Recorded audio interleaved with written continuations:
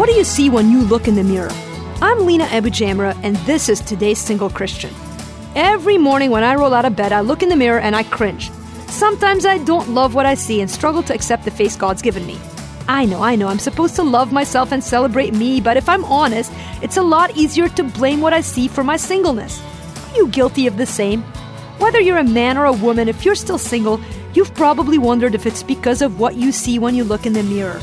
Yet over and over again, God lovingly reminds me that I'm fearfully and wonderfully made in His image. In 1 Samuel 16 verse 7, we're told that God doesn't look on the outside appearance. He looks at our hearts. Instead of going to the mirror in the morning, perhaps it's wiser to open God's Word and let it be the mirror of our hearts.